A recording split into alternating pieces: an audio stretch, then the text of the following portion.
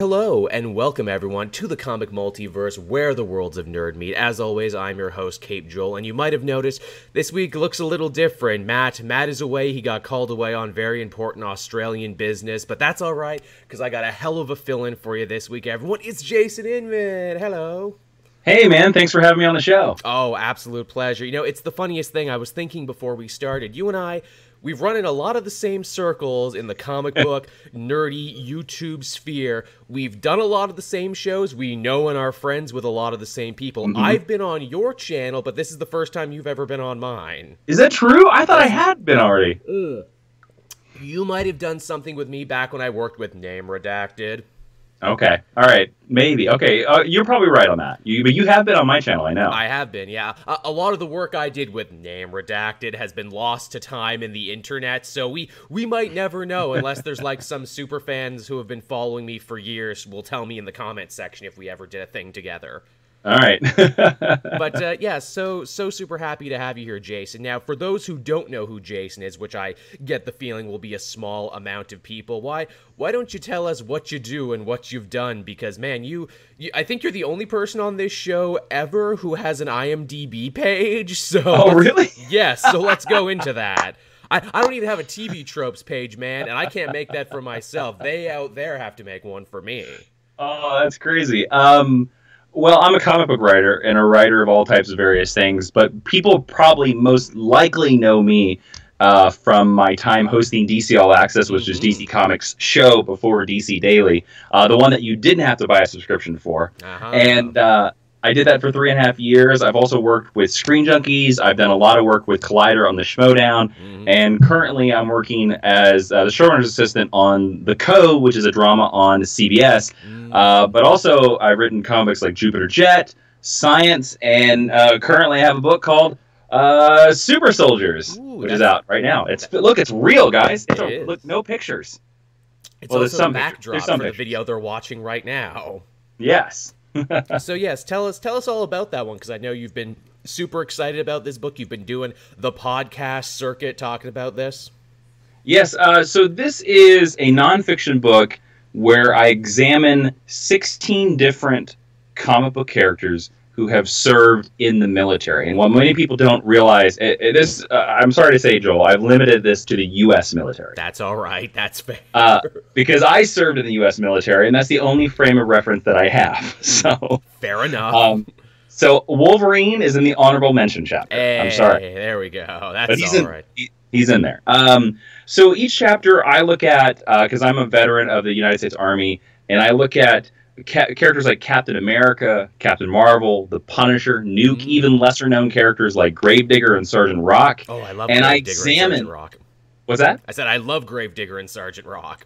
A lot of people don't know Gravedigger, man. You're the first podcast I've done where people are like, yeah, Gravedigger. They tried to bring Gravedigger back in the G.I. Zombie book written by Jimmy Palmiotti. He was G.I. Zombie's handler. I'm like, oh, what a cool reference. That's a cool idea. I'll be honest with you, doing the research for this book, I would love to bring Gravedigger back. And if you don't know out there who we're talking about, Ulysses Hazard, go Google him. Oh, yeah. Very fascinating.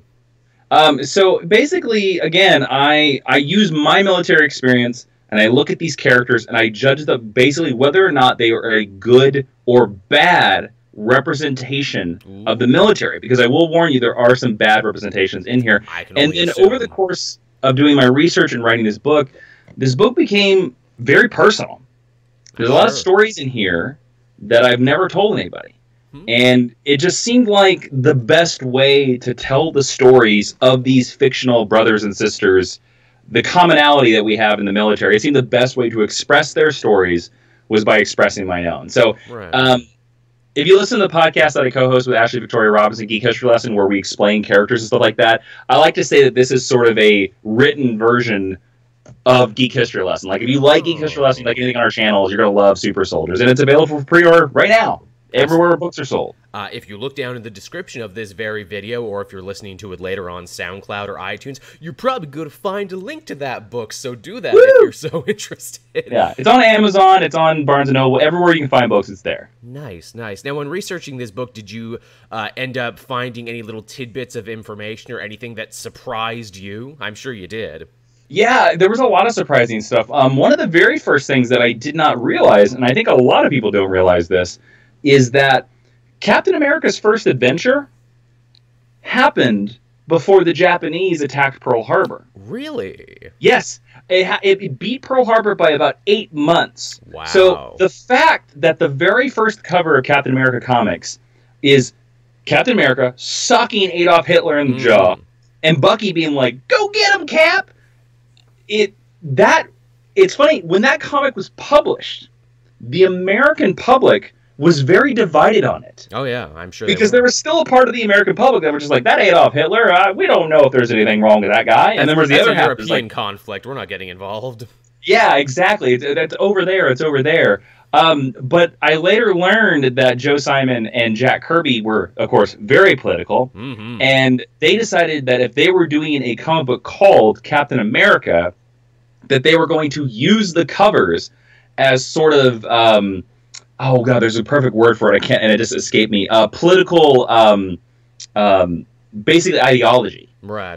They were gonna use it to express their political views because Timely would not let them do that in the comic. In the actual comic, Captain America just guards an army camp and fights spies. Interesting. But I think many people think that as soon as Captain America is created, it's just like the movie, he laces up and goes to war. Right, not the case in the comics. No, not at all. Man, that's very fascinating. In fact, that whole era of comics is fascinating when it's like, hey, this is what they wrote when America was at war. And most, if not all, superheroes, even the ones who weren't in the military, ended up fighting the war in one way or another. I have a great omnibus, which is like DC Comics during the war. And it's like, here's Batman fighting saboteurs on the home front, and here's Wonder Woman flipping tanks and everything. I'm like, wow, this is an interesting time capsule, isn't it?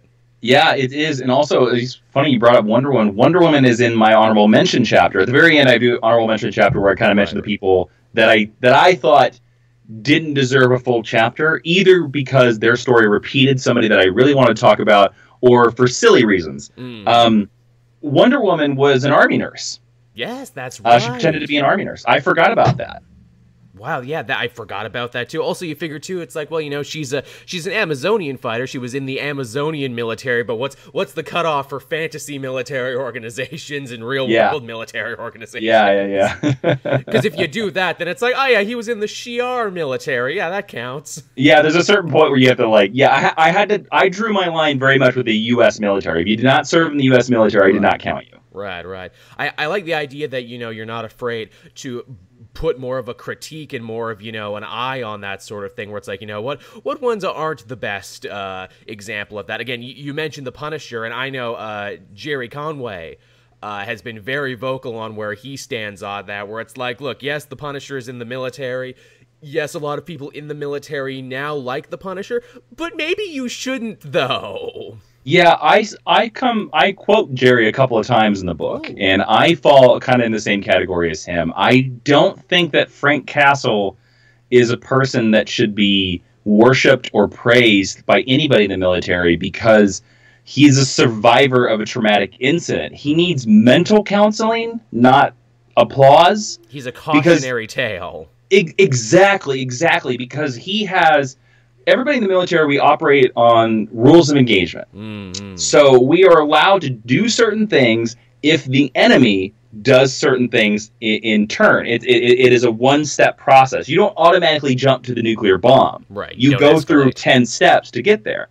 Frank Castle has lost that completely. All scorched earth tactics. Exactly. It's burning everything. If you are involved with them at any moment, you are automatically murdered. Even if you're the guy that just delivers their pizza. Yeah. You're murdered.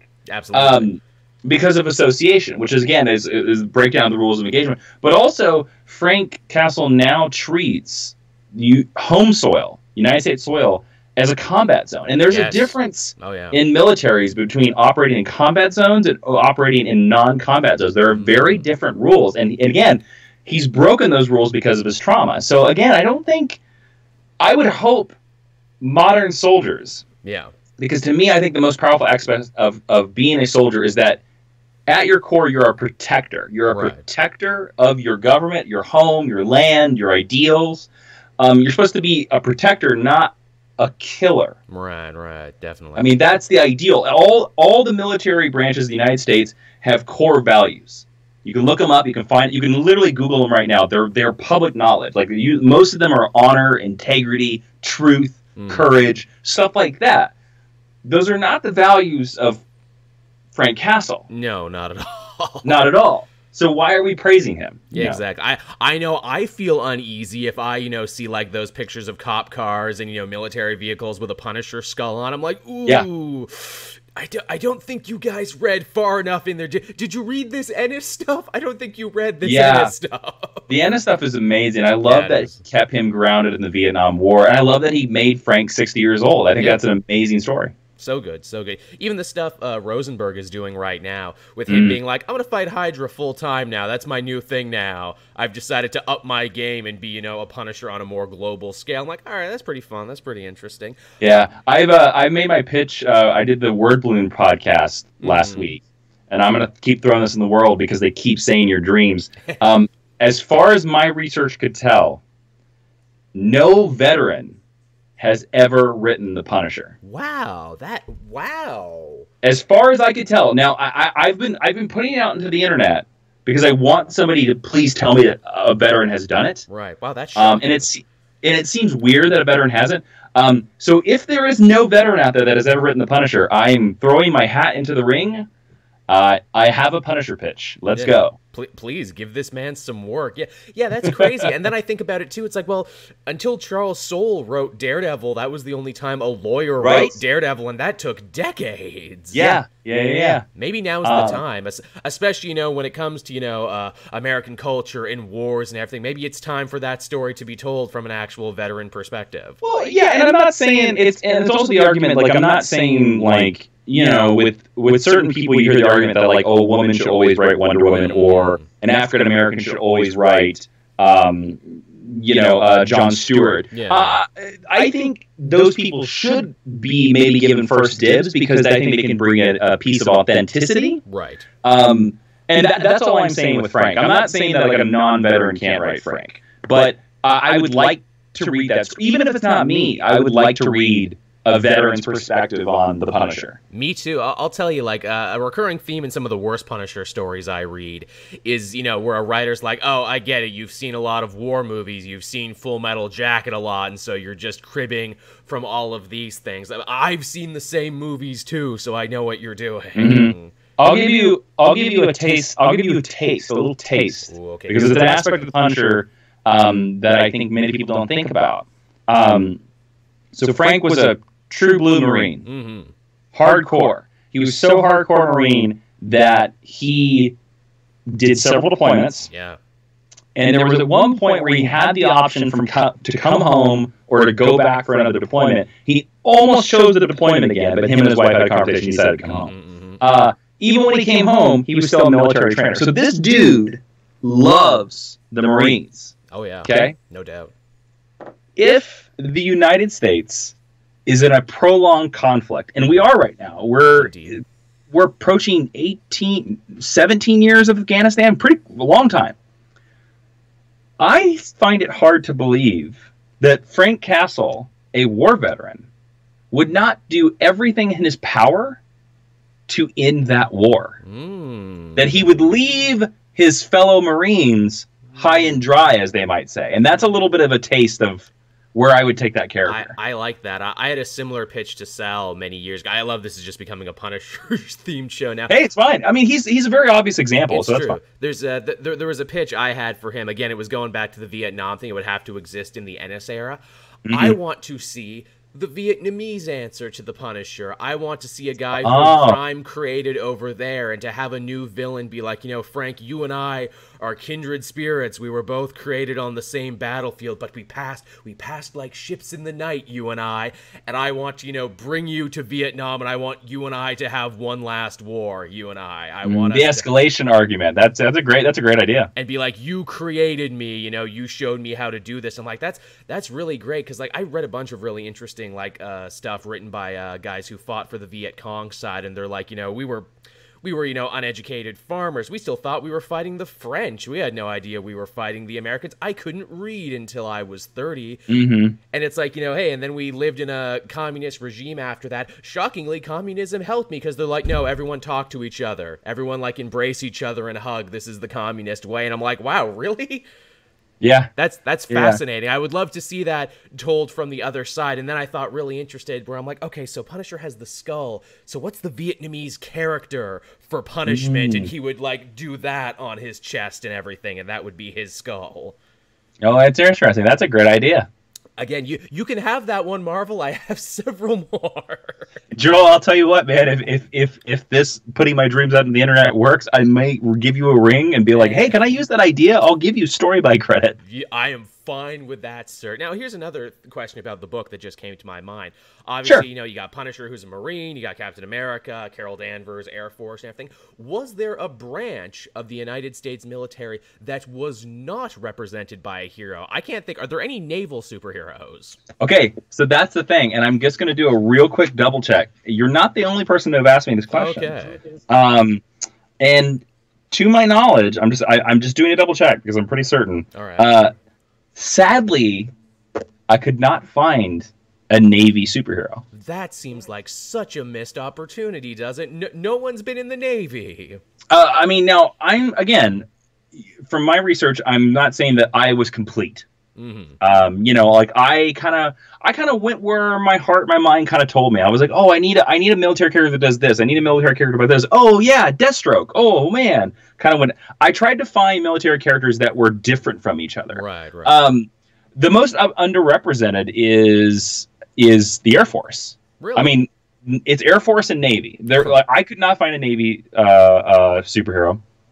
Air Force is very underrepresented, and then everybody puts soldiers in the Army. Now, right.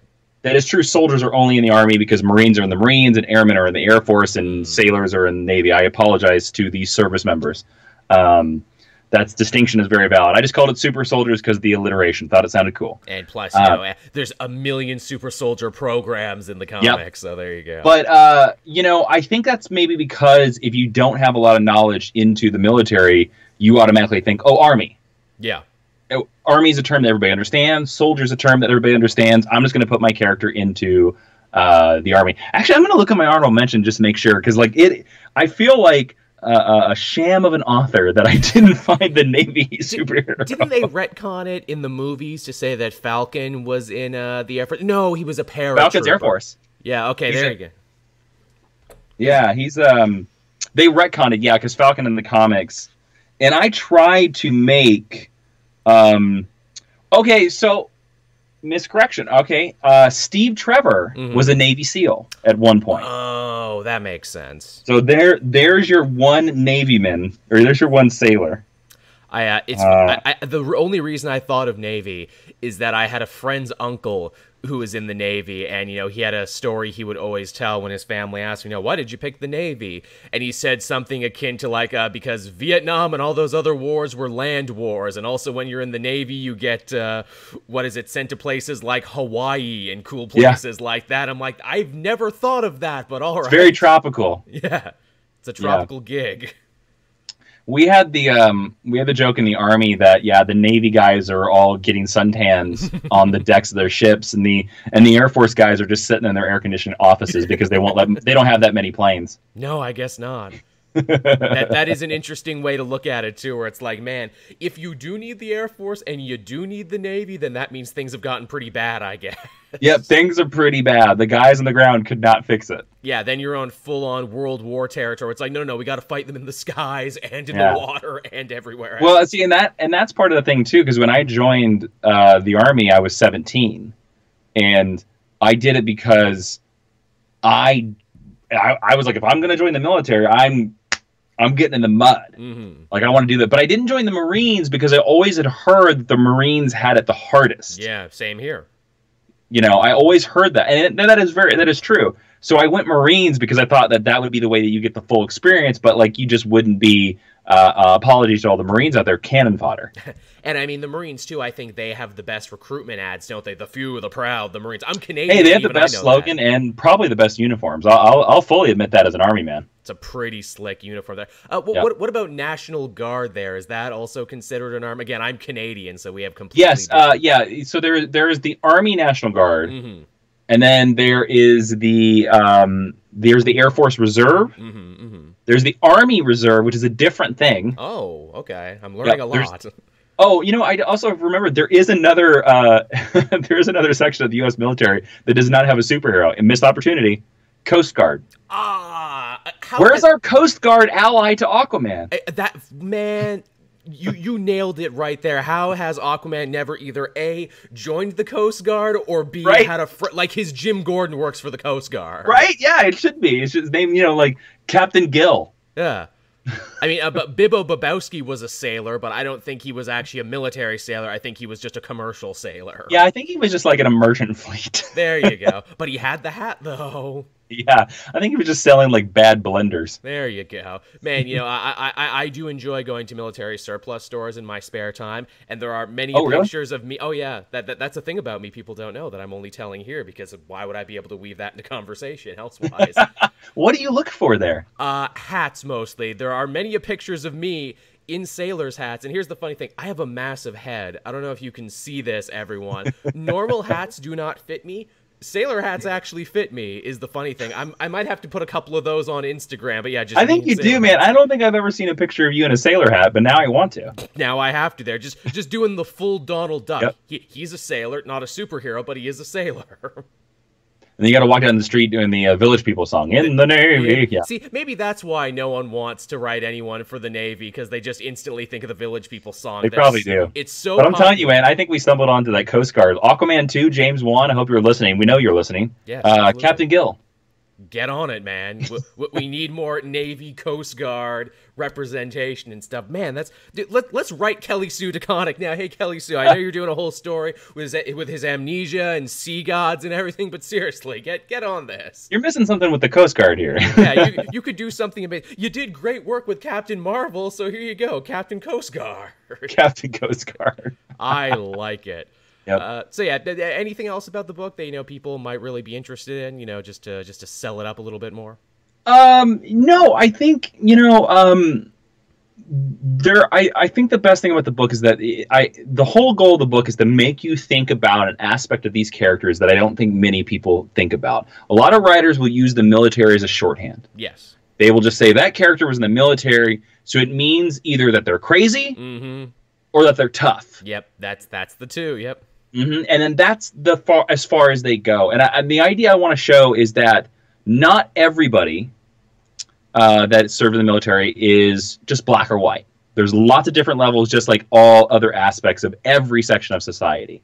And these military attributes can be used in good ways to help these superhero stories and bad ways. And I just want to open your mind. Like I love learning and telling people about things that they don't know. I love to learn. I love education. That's the whole goal of this book. And if you learn a little bit about one of your favorite military comic book characters that you didn't know, then my book, Super Soldiers, did its job. Yeah, that sounds really good. That's a hell of a pitch. And yeah, again, if people are interested in that, link down in the description. I know I'm interested. I know I want to check it out now. Yeah, thanks. Oh, not a problem. Now, here's the great part. Because Jason is here and because this is just a regular show, he actually gets to be here with us when we talk about the news from the week. Yeah. The news, not sponsored by Starbucks. Not sponsored by... Man, I have been getting so into iced coffee this summer. I've never been a coffee person. I'm making it at home now. It's like, nah, the stores aren't even good enough. I need to make it myself. I'm not from the American South. I'm from the Midwest, but I drink iced tea like nobody's business. It's good stuff. Whenever I go to a restaurant, that's what I go for. Yep. Because it's like soda I can get anywhere. I don't really drink is the thing too, so I'm not going to order like a beer. Soda's the one I'm trying to cut away. It's the terrible crutch, so I'm trying to replace it as much as I can with tea. I know exactly where you're at with that. I lost almost 30 pounds in the last couple months going keto and cutting out sugar. Thank you. I posted a thing the other day where it's like, look how fat I was a year and a half ago. Look at me now. I have a jawline for the first time in my life. and I just don't have to hide it behind a scraggly beard like what I was doing. Have you heard of Zevia? Yeah, or do they make sodas? Yes. Or like fake sodas? They make sodas, they make iced tea, they make drink mix, they make everything now. And if you live in America, you have more options. I've switched to Zevia. It's sweetened with stevia sugar. And man, I can almost not tell the difference between that and regular soda. It's really good stuff. Oh, interesting. Okay. All right, I'm gonna get into that. I'm all about it. I swear by it. It's good. It's good stuff. And they have. I bet all your listeners are loving this weight loss talk. Sometimes they do. Is the amazing. Oh, do they? Oh yeah, they're a real eclectic bunch, my listeners. So I'm glad. Well, they're awesome then. Oh, that's nice. I'm glad we can give them a different type of show. But yeah, Zevia and stevia, I swear by, because I'm a big tea drinker in the morning. I use stevia in all my tea. Oh, see, there you go. You can almost not taste the difference. Yeah. All right, but you found stevia soda, man. I'm in. Stevia soda. It's some good. You know, if I mention Zevia enough, and if I drink it on camera enough, those product placements and sponsorships will have to be coming. Let's hope, right? Oh yeah, they got so many different types of flavors. They make iced tea now, which has only just come to Canada. It was only in the States, but now I can buy it here. Oh man! All right. Shocking. Well, good man. That's awesome. Keep going, dude. Don't stop. That's awesome. Congrats for you, man. I'm keeping it up. And again, here's the crazy part: lost all this weight, barely even changed my lifestyle at all. To where I'm like, man, imagine if I actually trained. Imagine if I actually worked out. Yeah, dude. What that would be. I've been trying to train for a 5K, but I also hate running. I feel that. So it's tough. And then working the full-time job at CBS now, man, it's rough. Yeah, let's actually before we talk about the news, let's talk about that. You're on that show, The Code. Yes, working on that, and I heard you talk about that when I briefly tuned into Sal's podcast, the Elseworlds Exchange, that I normally co-host. And I'm like, oh yeah, The Code. I've heard of that. And before I even Googled it, I'm like, all right, so this show is either going to be something about the military, because obviously I know Jason and know his background, or it's about computer coding. I don't know what it's about, but tell me what it's about. It's about the military. I knew it. It's part of the reason why I got the job. It is about some Marine JAG lawyers in America, Judge Advocate Generals. They are the lawyers that prosecute or defend military crimes, because military crimes, just like JAG, yes.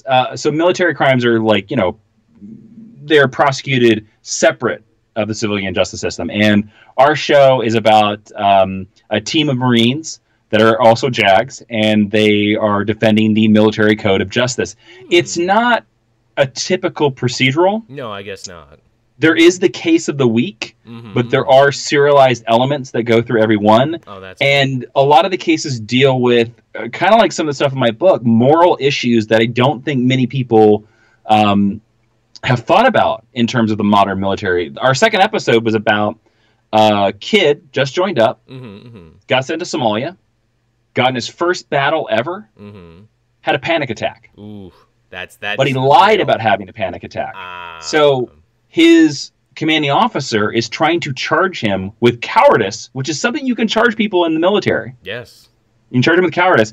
And it's the argument of, he doesn't want to tell anybody that he had a panic attack because he thinks it makes him look weak, makes him look like a weak Marine. So that's what that episode about. So we again, it's still about court cases, but deals more with the moral issues and stuff like that. It's on Monday nights on CBS. That sounds very interesting, actually. I love a good procedural. I watched Law and Order for years. Well, I still watch Law and Order. Man, this show is right up your alley. Then, if you like Law and Order, you're gonna love the Code.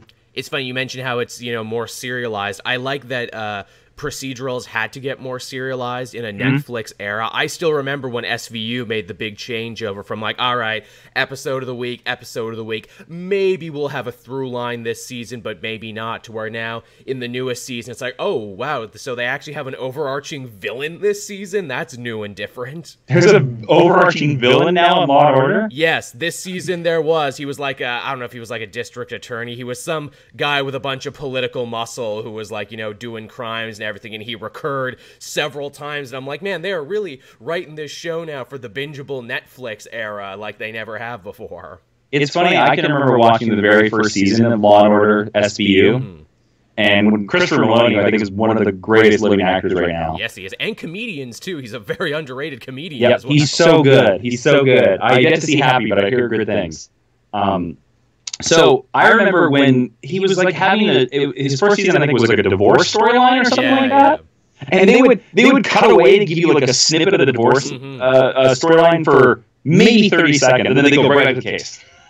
Maloney had such an interesting arc on that show because I think he got divorced, he got back together with his wife, they got divorced again. Like, he had a very long run on that show. Whereas like his partner was like, I'm gonna ride Law and Order till it dies, man. She's a producer now. Yeah. I think she's the boss now, right? Yeah, she's the boss of the unit. Yeah, she's the like the top dog of that. I think she like produces and executive produces, and I'm good for her, man. Take those paychecks. Yeah, Mariska Hargitay, I love her. I'm pretty sure she's directed a couple episodes this season. It wouldn't surprise me. That's where the money is, man. Yeah, her and Ice-T are sticking around. Oh dear Lord. Is Richard Belzer still on the show? No, he retired a couple seasons back, and they made a very big deal about it. Like, that season was the Belzer retire season. Such a great actor. Very Homicide, Life in the Streets, one of my favorite television shows of all time. Oh, yeah. A show with much Tommy Westphal connection, because, again, Belzer's character is on all those shows, and it ties it all together. Yep. I've always had the idea that if I ever get to create a show, I would love to figure out how to do a scene in that show to where my show is the Tommy Westphal God universe. So, like, we're not connected. Like, we're not one of the imaginary universes. Like, we're actually in Tommy's real universe. Oh, that's fun. So, like, Tommy Westphal would be a character in our show. For those who don't know, and for those who think we all had strokes, Tommy Westphal was a character from St. Elsewhere. Mm-hmm. Yeah. Which was like this doctor procedural show, and he was a kid with, I think they said he had autism or something, and the deal is that at the end of St. Elsewhere, it's like, oh, he was imagining the whole show inside his mind, inside a snow globe. And that's important because St. Elsewhere crossed over with like a bunch of other shows on the same network, which in turn had crossovers and crossovers. So it's like, wait. If this all exists in that kid's brain, that means all these shows and all these shows they touched exist in this kid's brain. Yeah, and one of those shows is Homicide. Mm-hmm. And that's why Richard Belzer is like the ultimate... Because Richard Belzer holds the record as the TV actor that has guest starred as the same character, I think on like 21 shows? Yeah, Robert Munch, because he's there. He's in like X-Files and Lone Gunman. He keeps showing up in everything. Yeah, he's in like a whole bunch of sitcoms as Richard Munch, but like, so he's like the biggest, the typhoid Mary, if you will, of the Tommy Westphal universe. Heck, it even crosses over to anime. There's a show I like called Black Lagoon about modern-day pirates, and they talk about like, oh, you know, we're going to catch hell from this particular police precinct, and it's the fictional police precinct from Law & Order. And I'm like, oh, it's even... I remember Black Lagoon. Yeah, that was a fun show. Yeah. Do you remember the Cowboys of Moo Mesa? Yes, I do. Thank you. Yep. Sal looks at me like I'm insane every time I mention the Cowboys of Moo Mesa. Oh, I loved it when they would only drink sarsaparillas, man. That's so... Man, why don't they make more Western-themed cartoons anymore? You see that show they're trying to tour around as a pilot, Long Gone Gulch? Looks pretty good. Oh, I haven't. Is that like an animated Western thing? Yes, it's a Western comedy. They got like a little 3-minute trailer there. It's a bunch of artists and animators who have worked for other people, but they've made this little sizzle reel, and they're trying to get it picked up by like Cartoon Network and stuff. Oh, wow, that's cool. I dig it because it looks... No, I want Westerns to come back. Me too.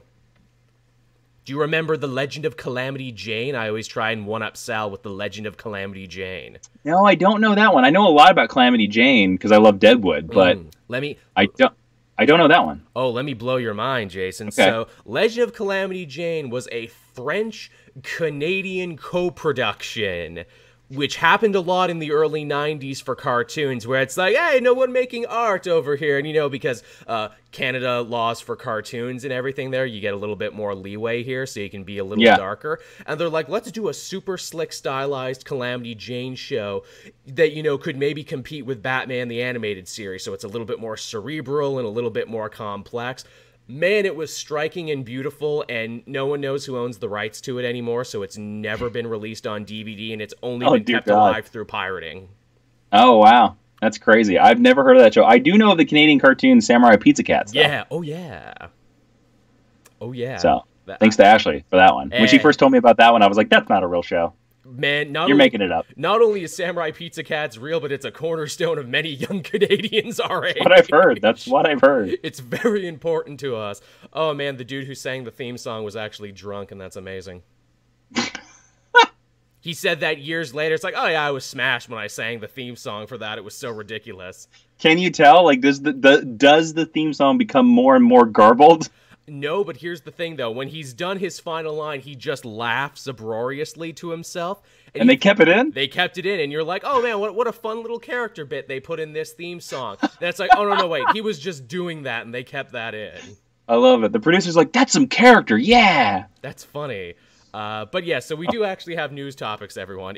Forget that. Yeah. Canadian cartoons, let's go. Canadian cartoons. Man, when Ashley was on here last, you better believe we went deep into all that. We're like, yo, remember Reboot and Cyber 6 and all these I love Reboot. It's so good. Love it. Do you know who worked on Reboot, right? Dan DiDio. Dan DiDio, yep. Which amazes me that he worked on that. Yeah. Yeah, he worked on it. He came from cartoons. It's funny, like, the first time I ever met him, that's one of the first things I brought up, where I was like, let's talk Reboot. And he was kind of like, oh my god, this is amazing. I was going to say, is he super into it, or does he, like, try and downplay? Because I know some people try and, like, downplay stuff like that. No, he's into it. He loves it. I love that. The thing about Dan DiDio, and it's something I love about him, is that he loves animation. Really? He loves cartoons and animation. He's huge fans of the Hanna-Barbera stuff. That's the reason why they did those crossovers. Oh, well, now that makes a lot of sense. That was all him. Like, 'cause he loves that. He's a fan of those, like, of just animation in general. That's really good. I did not know that about him. That's really fascinating, actually. Now I know if I ever get the chance to meet him, I will ask him the same thing. Yo, man, Reboot. Talk about Reboot, man. He'll chat up a storm with you. Yeah, he'll probably, because I bet you everybody comes up to him and is like, "Why'd you try to kill Nightwing in Infinite Crisis?" Because I don't like him, and also I keep Spoiler out of all the cartoons. That's why, because I don't like her either. Yeah, exactly. I mean, whereas if you talk to him about Reboot, he might talk to you about Reboot for like 15 minutes and then actually give you like real comic nuggets that are worth a damn. Reboot really hurts my heart because it's one of those things that it ended on a cliffhanger that never got resolved, and then they said forever they were going to try and bring it back, and then when they did, it's like, oh, you brought it back in name only. Yeah, I have not watched the new show because it looks god-awful. You're not missing a thing. You know what I did? Okay. I did what everyone should have done. I'm like, I'm going to watch the last episode. Oh, Bob and them show up in the last episode. Oh, but they're not voiced by anyone else. Oh, and they're actually making fun of the previous stuff. Okay, yep, I made the right choice here. Oh, that's terrible. So not only if you chose to watch it, you would have watched like 12 episodes of nothing, only to get to the 13th episode where they actively flip you off for liking the thing you like. All right, let's talk about the news. What do you got? Well, now, the first and probably biggest topic that went down this week is something that we were actually chatting about a little bit before we even started recording, and that is, of course, Swamp Thing met an unlikely cancellation this week, and before the second episode even aired. But what blows my mind and is blowing everyone's mind is the reasoning behind the cancellation. They're chalking it up to basically a paperwork filing error is what killed this show. First off, I think that this is terrible news for the cast and the crew. Oh yeah, what a terrible way to figure this out. They're like, yeah, sorry, we botched the show into cancellation. Well, also you got to think about, like, so they're riding high. The show just premiered. It was getting positive reviews. Oh, yeah. And they're like, yeah, man, we're definitely going to get a season 2. And then it's, no, you're not.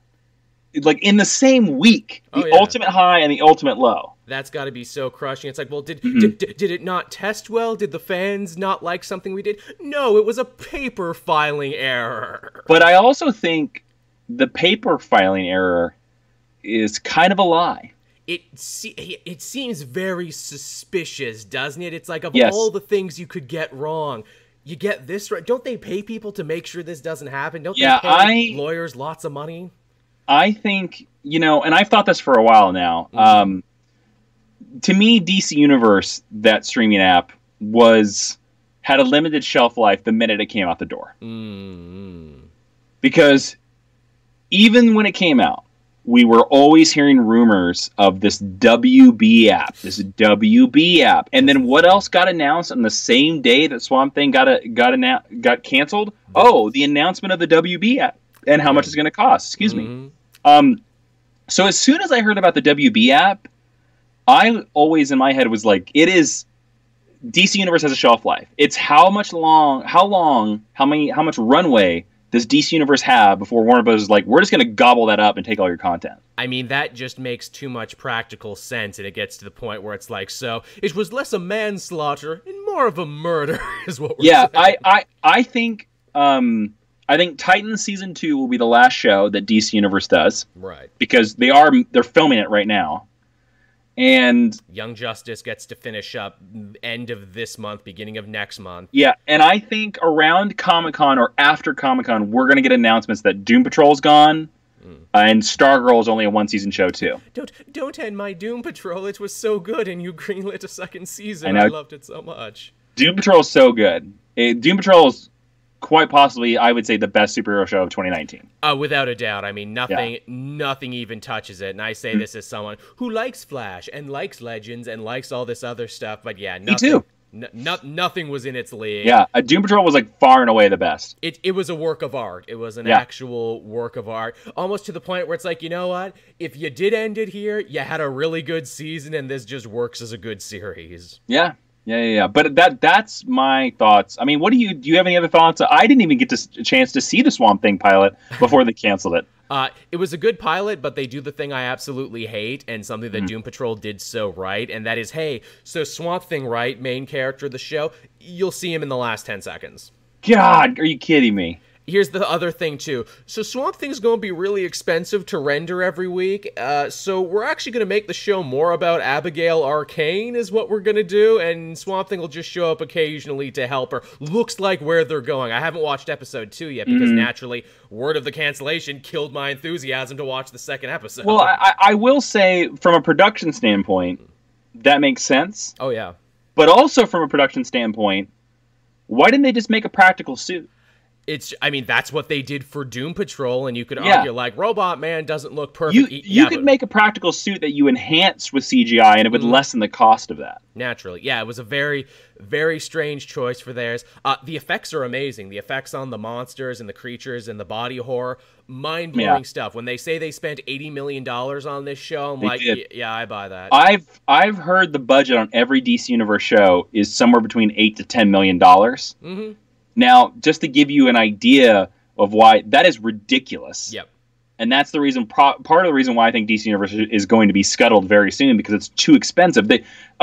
Look, I would love to just hear your guess. Okay. How many subscribers do you think DC Universe actually has? Because my rough guess is I think it's lucky if they have 100,000 people. Yeah, I think it's not nearly enough, because you can't legally get it in Canada or Australia or a bunch of other big markets. It's also not available on PS4, which is stupid. That kills me, because my PlayStation is the cornerstone of my media center in my living room. So it's like, I can't have it here, and I'm in Canada, so you wouldn't let me have it anyway. My money is no good here, apparently.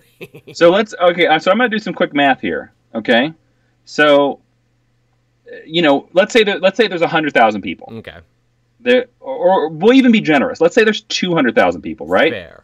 And let's say they all bought the year-long lock-in, which I don't even remember. What is DC Universe? 17 a month? Yeah, something like that. It was more expensive than you thought. Like, it was more expensive than Netflix, and people were like, really?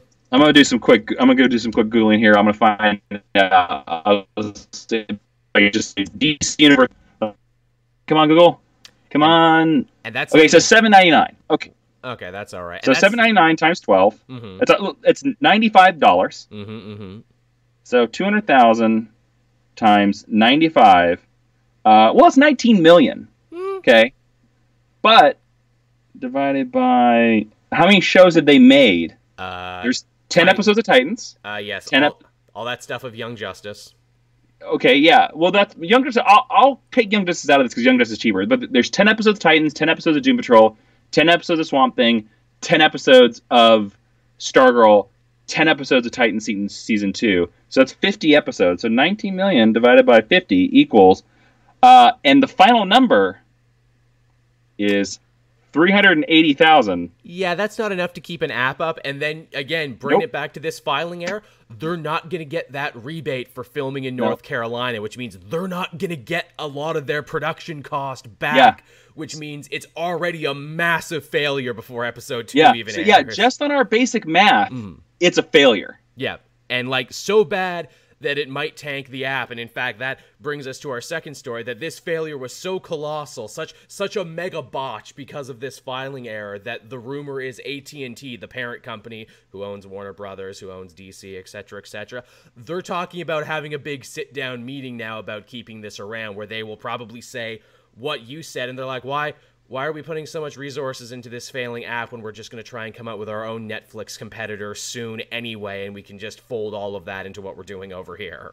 Oh, I should probably say for all your audio listeners, by the way, because I know I just showed my phone. Oh. It was $380,000 per episode. So the idea is that DC would only make $380,000 profit on each episode, which is not enough to keep the lights on. No. And again, too, it's like they even eschewed the regular things they do in superhero television to keep costs down. They're not filming in Vancouver like all those other shows. They film all in Georgia. Yeah. Which I had not heard the second story.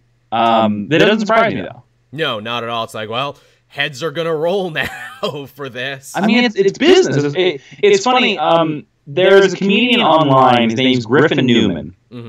And he played Arthur in the Amazon Tick series. Which, by the way, if you haven't watched, it's great. The second season of The Tick on Amazon Prime is my second favorite superhero show of 2019. Oh, nice. It's really good. Each episode's a half an hour. Very funny, and everybody in it is really good actors. So he plays Arthur, but he's also a comedian. He tweeted out the perfect explanation, I think, that everybody needs to keep in their head for what the deal with the Swamp Thing DC Universe heads will roll. He said, what we're observing now is all these streaming companies are doing what DCEU movies did to get the Justice League. They're rushing. They're rushing to build a profitable streaming service in less than a year. Whereas he goes, if you go back, Netflix has been streaming since 2013. Right, they used to give physical DVDs before that. And they were doing that since 2006. Wow. So Netflix did not just build its streaming empire overnight. They've been doing it for over a decade. Indeed. And they've learned along the way.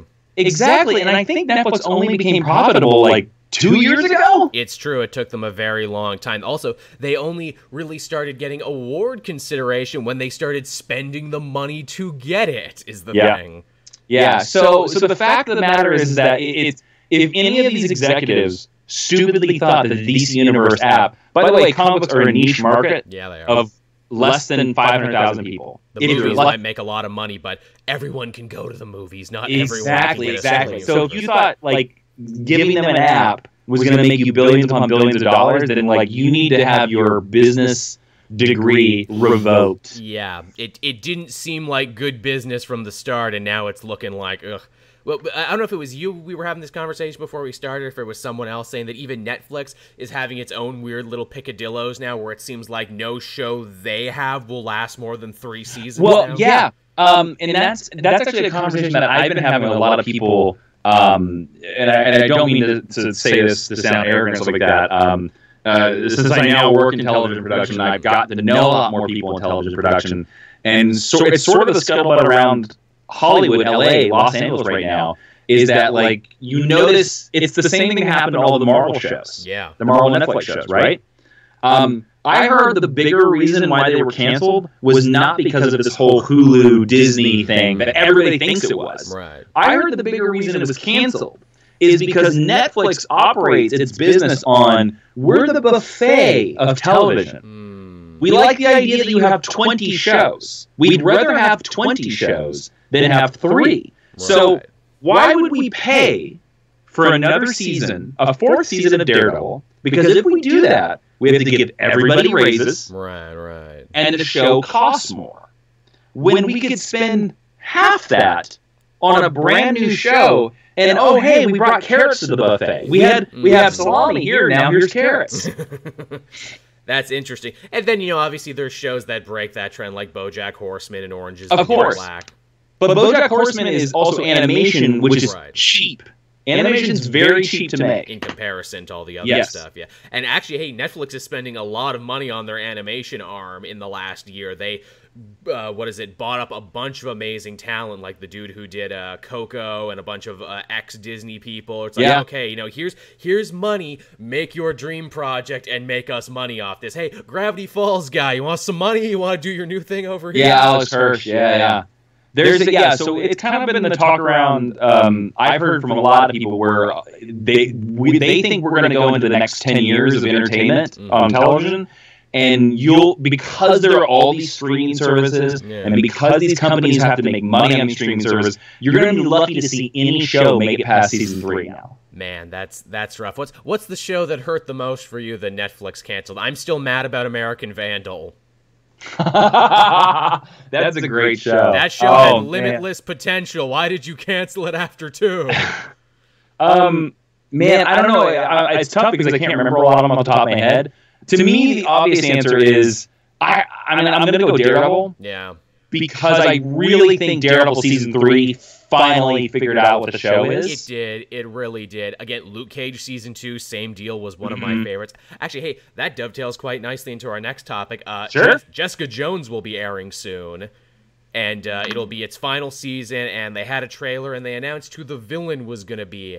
A reworked version of Fool Killer? All right. I know. Okay. But, like, great. I'm going to be honest, I'm not going to watch that season. I didn't watch the Punisher season because I'm like, no, it's done. It's over. They're dead. But I really liked Jessica Jones. It was probably my favorite one.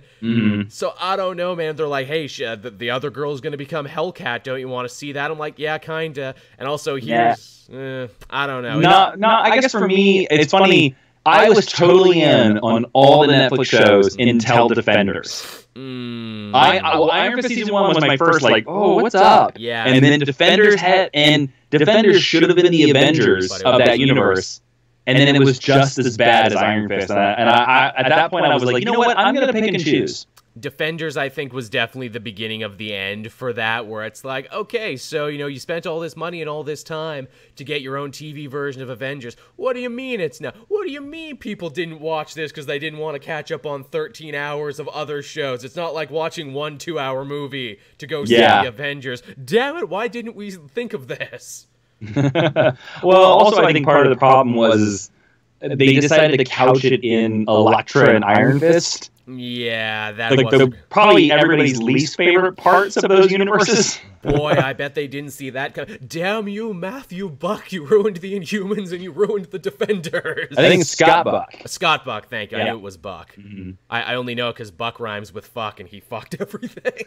He really did. You really bucked that one up. But yeah, Fool Killer. Again, they're basically making him like what is it, like Kevin Spacey's character in Phone Booth, or like Jigsaw, where he just keeps calling to threaten Jessica Jones, like, I'll expose you for the not hero that you are. And I'm like, okay. But he's also like the Scorpio killer from Dirty Harry, because he sets it up to be that he's the victim and Jessica Jones can't just go beat him up even though he's just a dude.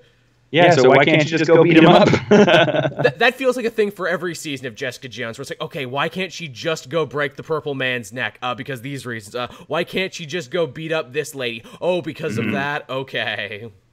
That's weird. That's weird. That's why she can't do it. But we'll wait and see. I mean, I might put it on in the background while I work. I'll need something to work on. You're still giving them the click, man. They win. I guess you're right when you put it that way. Again, it's true. And it's funny.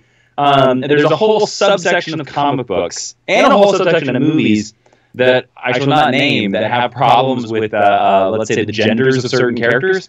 And I don't understand their argument at all, because vote with your dollar. Yeah.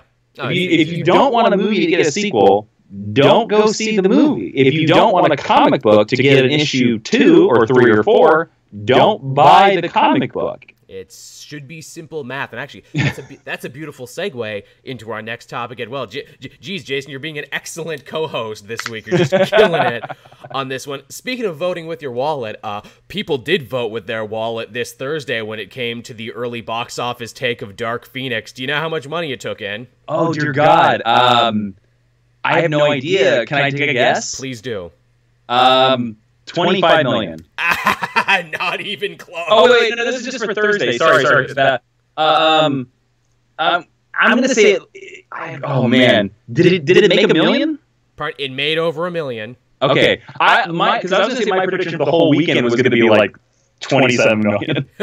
I had friends go to the theater, and their theater was empty. I saw people too on Twitter. One guy actually did a really funny video. Where it's like, man, I finally got my early screening. It's about time. They're finally recognizing me. It's going to be a packed house, me and everyone for Dark Phoenix. Turns the camera around. There's one person there. Cough.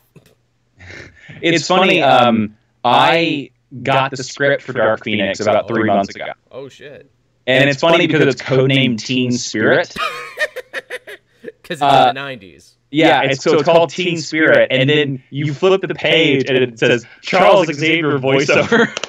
Which is apparently not in the movie, I discovered. So that must have been... Oh, really? Because the script starts with, like, mutation is the bane of our existence, blah, blah, blah, blah, blah, blah. Yeah, that's a good Patrick Stewart. Keep in mind, this film was, like, reshot, like, 3 or 4 different times. So that's a big problem. But not to bury the lead, it was $5 million. It made $5 million on Thursday. Wow. I mean, do you think it'll be the #1 movie, or is Aladdin enough? Is Godzilla and Aladdin enough to keep it away? I get a strong feeling they will. Also, I think Secret Life of Pets 2 comes out as well, and animated family movies always do better than you think.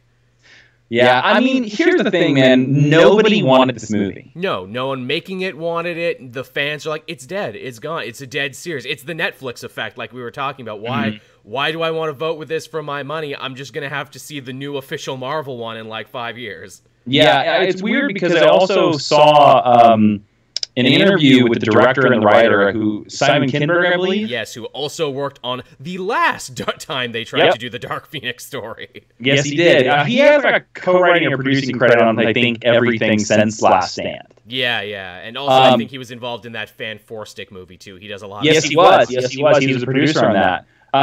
Only quality. He said in the interview about Dark Phoenix that he didn't want to do it. It shows. He said this in the interview, but the reason why he did it and the reason why he wrote the movie was apparently, and I don't understand because I'll finish this. Apparently, the cast, like James McAvoy, Michael Fassbender, and Jennifer Lawrence, and all them, were like, "Can we please make another one, please?" Really? And so he was like, "Okay, I guess, Dark Phoenix." And he wrote a movie script. I'm really surprised to hear that about Jennifer Lawrence, because there's a point in those movies where she's like, "Oh, I'm an Academy Award winner now. I'm gonna sleepwalk through every minute of this now." I'm gonna say something that will be a slight spoiler, but also will not be a major spoiler because you'll have to put the math together yourself. So if you come after me with spoilers on this, I'm gonna just slap you down. All right, here we go. Leonard Nimoy didn't want to come back for Star Trek II: The Wrath of Khan. No, he did not. And the only reason he came back was because he went to the director and said, "I'll come back if you kill Spock in this movie." So I don't have to do it anymore. Yeah. I will just say that Jennifer Lawrence has a similar motif for coming back as well. But I just can't believe that Simon Kinberg didn't say like, "Oh, actors, you just want a paycheck." I know, right? That's the strangest thing. Generally, I can only gauge from myself and my fan base and what I read online. There's a general disaffectedness going into this one, and the fact that they kept moving it and kept reshooting it. It's like, guys, even if they didn't have a turkey, and I think all signs point to them having a turkey on this one, it wouldn't save it, and it doesn't matter. Well, I'm gonna ask you this, Joel. Yes. Do you like the Dark Phoenix saga? I like the story. It's a good story. I do not. Or to be fair, I should say I like the cartoon version because I've seen the cartoon version more than I've read the comic version, in fairness. It's funny. I've read some blogs and some comments and all kinds of things where people have talked about that movies need to stop adapting the Dark Phoenix saga because the Dark Phoenix saga in comics is so singular. Yeah. And that it only kind of works if you were reading comics when it was coming out. It's true. There's like so much build up with Jean Grey for it to have a payoff. And remember, they only started doing anything with Jean Grey in Apocalypse, which Apocalypse was a bad movie too. Yes, Apocalypse was so bad. I think people forget that it's like Apocalypse was also bad and like also stalled out the series. I'm so mad about that because you could have totally made an amazing Apocalypse movie. Oh yeah, because he's such a great villain, and I can't believe they whiffed it so hard. Indeed, with a great actor too, like Oscar Isaac. Yeah, let's get one of the best living actors out there, and let's bury him under makeup and ask him to whisper for 2 hours. Apparently, they do that too in Dark Phoenix with the alien queen as well, who was clearly supposed to be a Skrull apparently, but then they rewrote it for some reason. I wonder why. Captain Marvel. Yeah, she's barely in the movie. I'll tell you that. She's barely in the movie. This movie, man. The most exciting thing about Dark Phoenix to me, what is I just learned that Hans Zimmer does the score, and I'm curious to hear a Hans Zimmer X-Men score. Yeah, interesting. Might have to check that one out on the old YouTubes when we're done. Yeah, because it's usually either Henry Jackman or John Ottman. Indeed. You know who really got it hard, though, I think, in this X-Men deal? The poor cast of New Mutants, because it's like, oh yeah, Dark Phoenix, it's coming out now, then maybe, what about New Mutants? That's a movie? What? We didn't hear about that. That's no, but I saw the trailer, though. You saw nothing. We'll see that movie on Disney Plus next year. I wish they would just do. It's like, guys, just throw it out on streaming. They're gonna. I think that's exactly what they're. I don't think they're ever gonna release it in theaters. No, make a big deal about it being like, oh, the X-Men movie they never wanted you to see, the secret one coming directly to streaming. Yeah, it's weird because I heard that the rewrites on that one, the reshoots on that one were. I heard in the original version, the rumor I heard is that John Hamm was Mr. Sinister. Oh. But he didn't show up till the end. Right. And the original version of the movie is like very horror based. Like it was very horror, and they were leaning into it. It's the Ghost Bear story, yeah. Yeah, and then I heard Disney saw it and was like, "What is this?"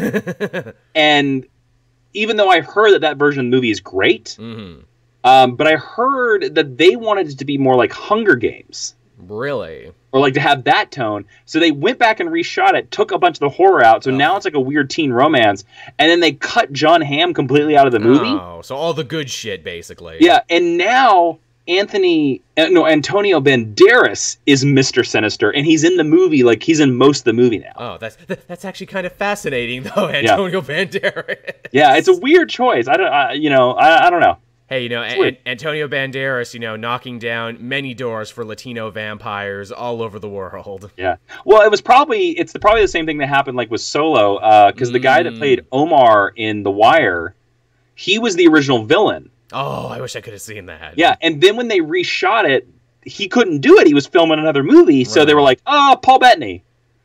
So with John Hamm was probably the same thing. They were like, "We need to reshoot this," and he was like, "Well, I'm filming Bad Times in El Royale or something like this." And they were like, "Fine, Antonio Banderas." Why not? Man, the guy who plays Omar on The Wire, he has a great show on Vice, or he did. I don't think it ever came back for a second season. It was called Black Markets. And it was just him and a documentary crew going around with people. It's like, hey, today I'm talking to people who steal cars in New Jersey. Today I'm talking to drug dealers from L.A. He's so good. He's a very good actor. He's amazing. And just like, I love that all these people who work in the black markets love The Wire. I'm like, dude, Omar wants to come talk to me about my work, of course. I wish he would do that show again. That was a good show. Probably super dangerous, though. But, that was some pretty solid stuff. But, yeah, X-Men is a mess. I will happily await in a couple years when Disney Marvel do their version. Yeah. I hope they wait a while, though. I think they legally have to wait a while, is the thing. I don't know. They own everything, so I don't know if there's any legally anything. I think... I hope he's a smart enough dude. Yeah. That he realizes that releasing an X-Men movie anytime within the next 4 years, right, is just going to make people think about these X-Men movies. Right. I had a theory, and this is a real tinfoil hat one here. Where sure, go for it, man. Crazy. Where they're like, oh yeah, we're putting it out there. We're getting a team together to write an Eternals spec script. Yep, Eternals is going to be our next big thing. And I'm like, bullshit. That's X-Men is what that is. You're lying. You're saying it's Eternals, but you're going to reveal it at the big D20. You're going to be like, and here's Eternals, and then the like paper will fall off, and no, wait, it was X-Men. That's actually my prediction for the Fantastic Four. Oh. I think they've cast the Fantastic Four. And I think the reason why we know nothing about any of the movies coming out of Endgame is because I think they're going Fantastic Four. I think we're going Fantastic Four, and I think if we're not doing Secret Invasion, we're doing Galactus. Because why else would you introduce the Skrulls if you weren't eventually building? And I heard a weird rumor, and I really hope it's true because I think it would make it such an interesting movie. I've heard the weird rumor is, and I hope they do this because storytelling is amazing, that Doctor Strange 2 is sort of based on Doctor Strange Triumph and Torment. Ah, classic. Which is the storyline where he fights Doom. Amazing. I love that. And I hope they do that. Because I think the reason why every other version of Doctor Doom on the movie screen sucks is because they haven't set him up properly. He's not a magician. Well, also he's too big of a concept to wrap your head around in one single movie while you're introducing the Fantastic Four. So like I kind of hope over Phase 4, like I really, really hope that in Spider-Man Far From Home European Vacation, we get a mention that they wanted to go see this certain museum in Latveria. Ooh, I like that. And I hope in every movie of Phase 4 we get a name drop of Latveria. Like the Latverian embassy, or oh man, the monarch of Latveria did this thing again, and we just keep dropping that. And then I think introducing Doctor Doom as an equal to Doctor Strange is such an amazing way. Do the thing where like they start out enemies, but they have to team up because the real villain of the movie is Mephisto. Yeah, or Mordru, because wasn't he going around? Or even Nightmare, the son of Dormammu. And then so when we get our Fantastic Four movie, Doctor Doom has already been introduced. So all we have to do is worry about setting up the Fantastic Four. I like that. Yeah, Doom needs a movie to himself to really explain. I had a pitch, too, for that, where it's like, okay, how come we haven't heard of Latveria before? Easy. You say it's akin to modern-day North Korea. Oh, yeah, no news gets in or gets out. Yeah, that's why. Yeah. Well, it's the same as, I think you would get away with, like, just saying we just never heard of Latveria before. I think it's fine, but I agree with you. Yeah, he controls so much of the media. But I hope they set him up properly because he is the greatest Marvel villain. Hard to deny. And no movie. We've had 3 movies with Doom in it, and they all suck. And you gotta cast someone real good in that role too, because you want it to be recurring. Yes. Yeah. I would even make the argument that like the next Avengers movie, Doom should be the villain. That'd be fun. Should be Doom. Hey, Black Panther sequel, do Doom War at some point. Do Doom War. See, okay, I'll give you that. You don't put him in Doctor Strange. Put Doom as the villain of Black Panther 2. And say, hey, Ryan Coogler, every terrible thought you have about colonialism, the white men invading, put it on him. Put it on Doom. He's the metaphor. Yeah, he represents all of it. I am a king, just like you, Black Panther, but I don't give a shit, and by right of kings, I come to take your medal. Yeah. This land, Wakanda, it's mine now. It's my land. And because I'm a hoity-toity European, that means I'm right.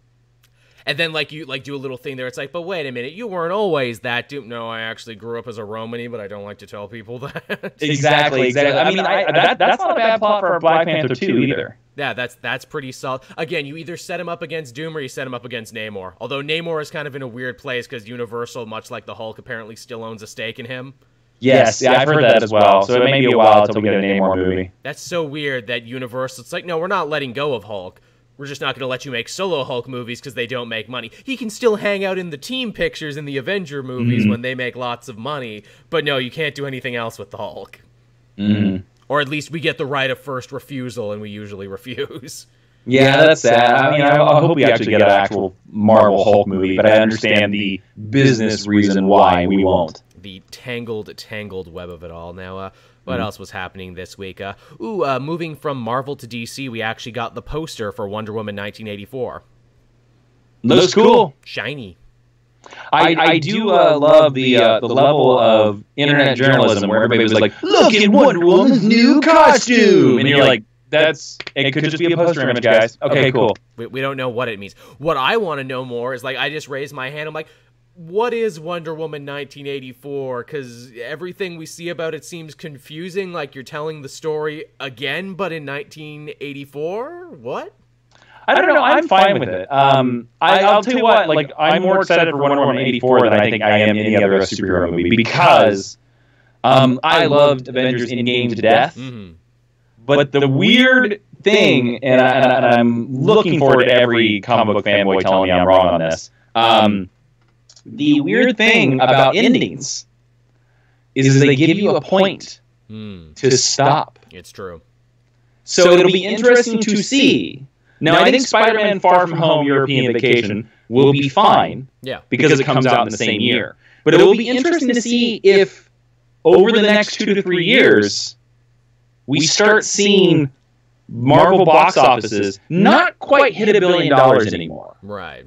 Like they cross 500 million, they're very successful, but they don't hit $1 billion anymore. Because you might get a lot of people in your audience who aren't big comic book fans who just go to these as movies, and they might just be like, well, I thought Endgame was the end. Yeah. Sal and I had a great conversation about this too, where it's like, are the people who just like, okay, deal me out of this casino that is superhero movies, I've hit the jackpot, I'm done. They gave every single viewer of the Marvel Cinematic Universe the perfect ending and the perfect out. They sure did. If I decided to never see another Marvel movie again, Avengers Endgame is a great ending. It's a complete story. And if I ever want to revisit it, I got 21 awesome movies. It's true. I think the way they're going to get around this, and again, Sal and I talk about this in great detail too, is they're going to get more niche, but in getting more niche, they might be able to trick people into thinking like, wait, this is connected to that Marvel universe. Like when Shang-Chi comes out, oh, cool, an awesome Kung Fu movie. Wait a minute, he knows the Avengers too? Serious? That's a fair point. That would be a great way to do it. Yeah, I'd be like, hey, Moon Knight, look, Batman, but he dresses in white. Wait a minute, he also hangs out with the Avengers?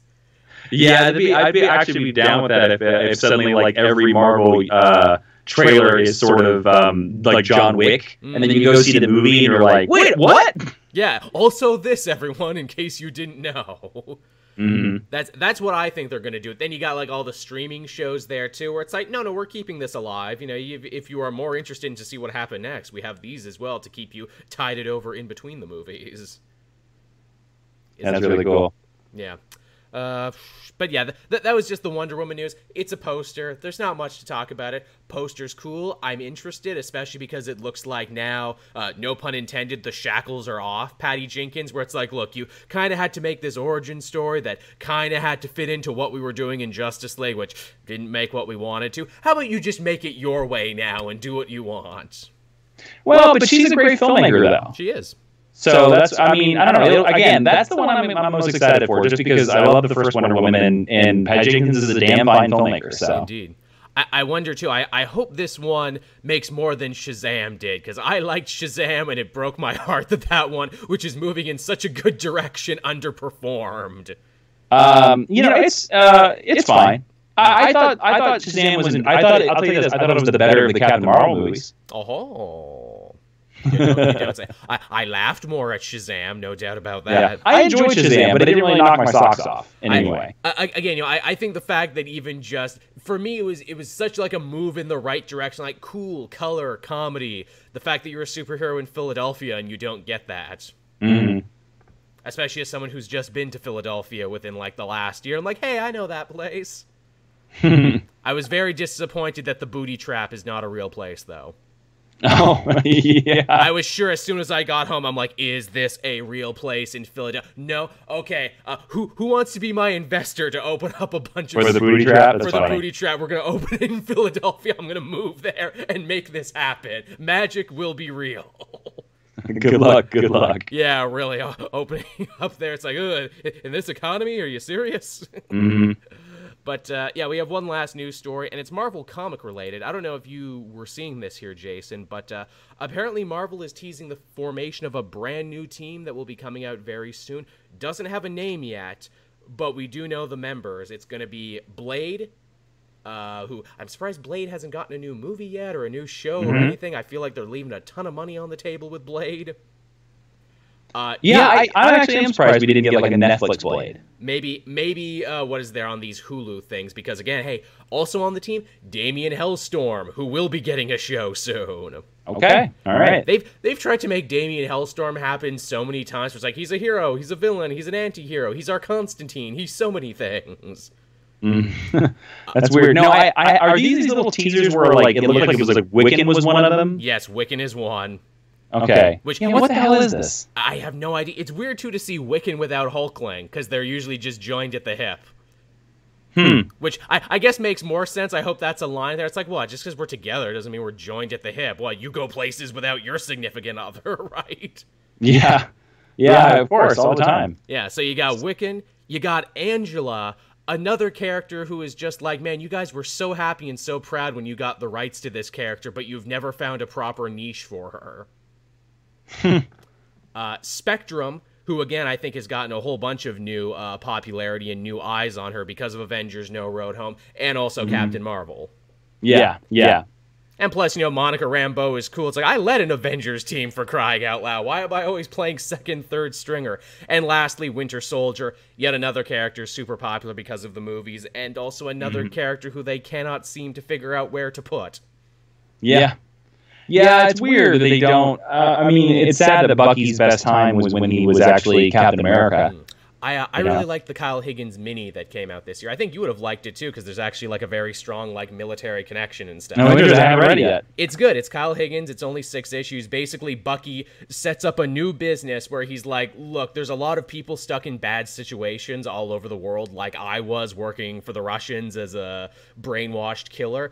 I'm going to go around and rescue people from bad situations. So, like, he helps out, like a cop who's getting hassled by a bunch of dirty cops for not being on the take. He rescues a bunch of guys who want to leave Hydra. And I'm like, oh, this is good for him because it makes him more than just Captain America light. He has his own thing that he's doing. Yeah, I like that. That's cool. He adopts a kid who is also like a Hydra child soldier who he tries to deprogram. Okay. It goes to some dark places, but it's actually, like, really, really solid, and, like, it asks a lot of deep philosophical questions about second chances and who deserves them, and, how many second chances should one person get. I just like Kyle Higgins in general. I think he's an underrated comic book writer. Is that every member of the team? Yes, that's every member of the team. I don't think we know the writer yet, but I do believe it was rumored that Al Ewing might be writing this, whatever it is. Alan Ewing, I like Alan Ewing. His Hulk is killing it right now.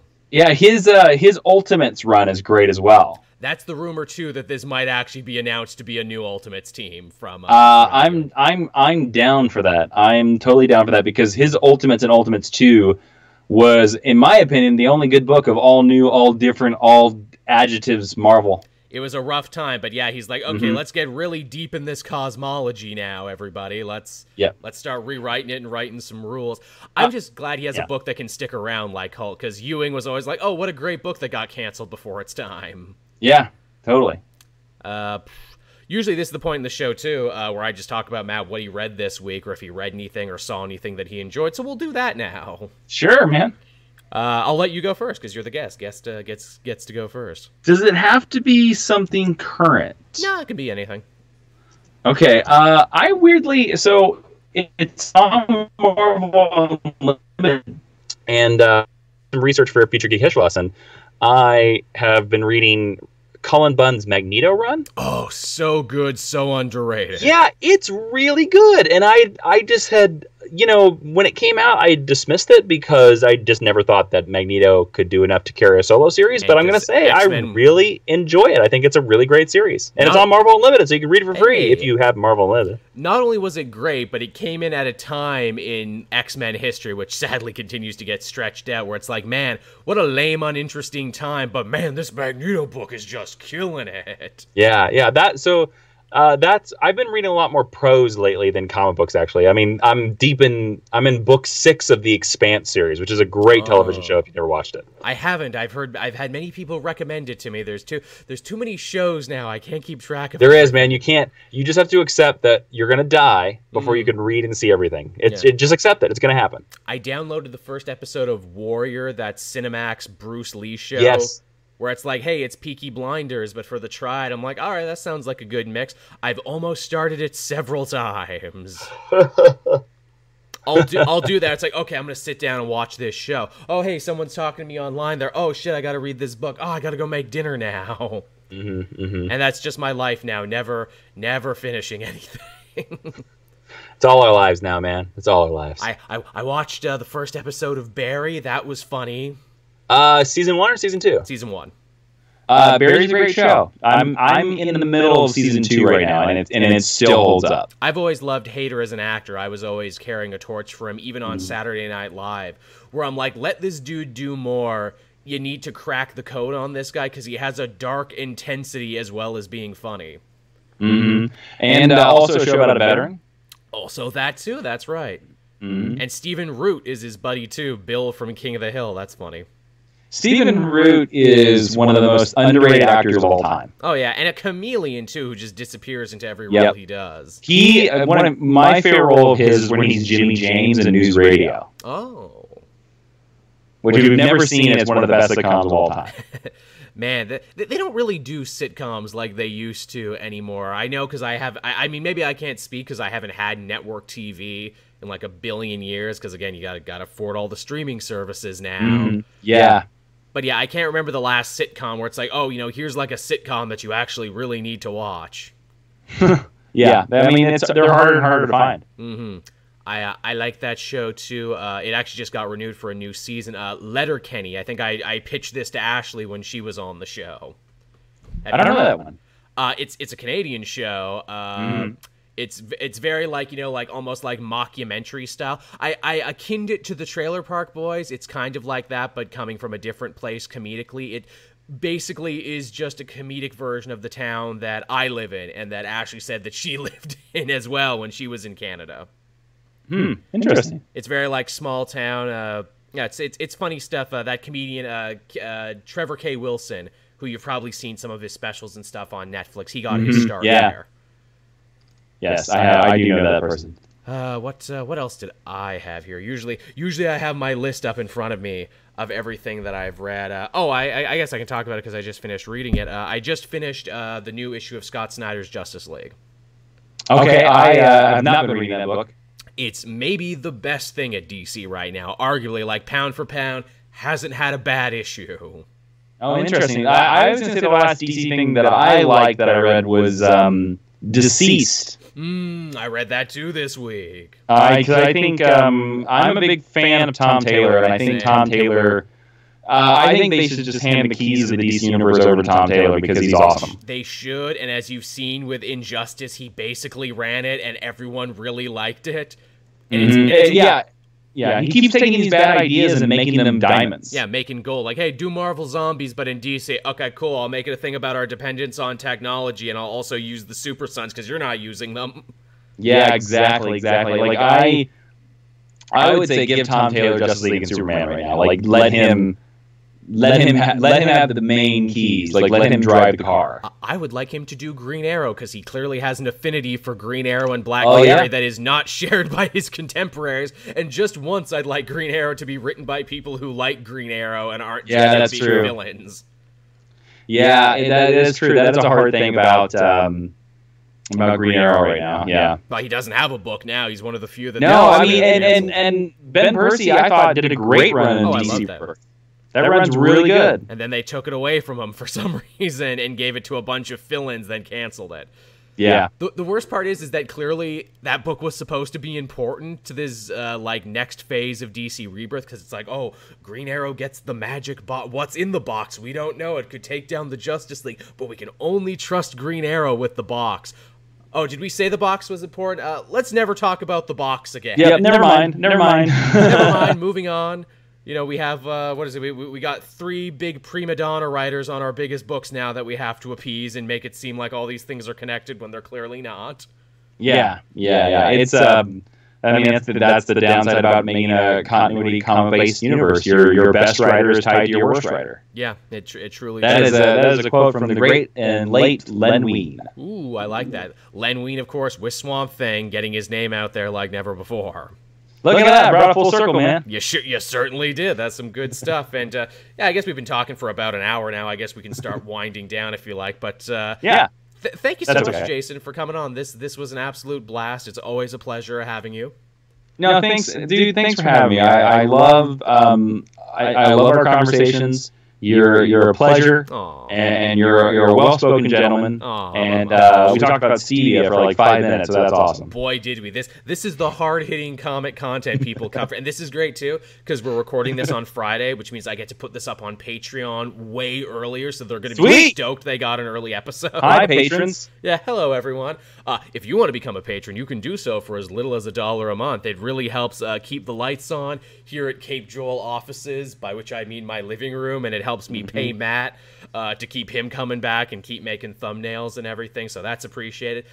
You can listen to this show Wednesday, 8 a.m. Eastern Standard Time, as always, and then the following Thursday, it goes up on all the digital feeds, iTunes, SoundCloud, etc., etc. Although iTunes isn't iTunes anymore now. That's changed now. It's iTunes. Apple Music Podcast? What is it now? I think it's Apple Podcasts now, I'm pretty sure.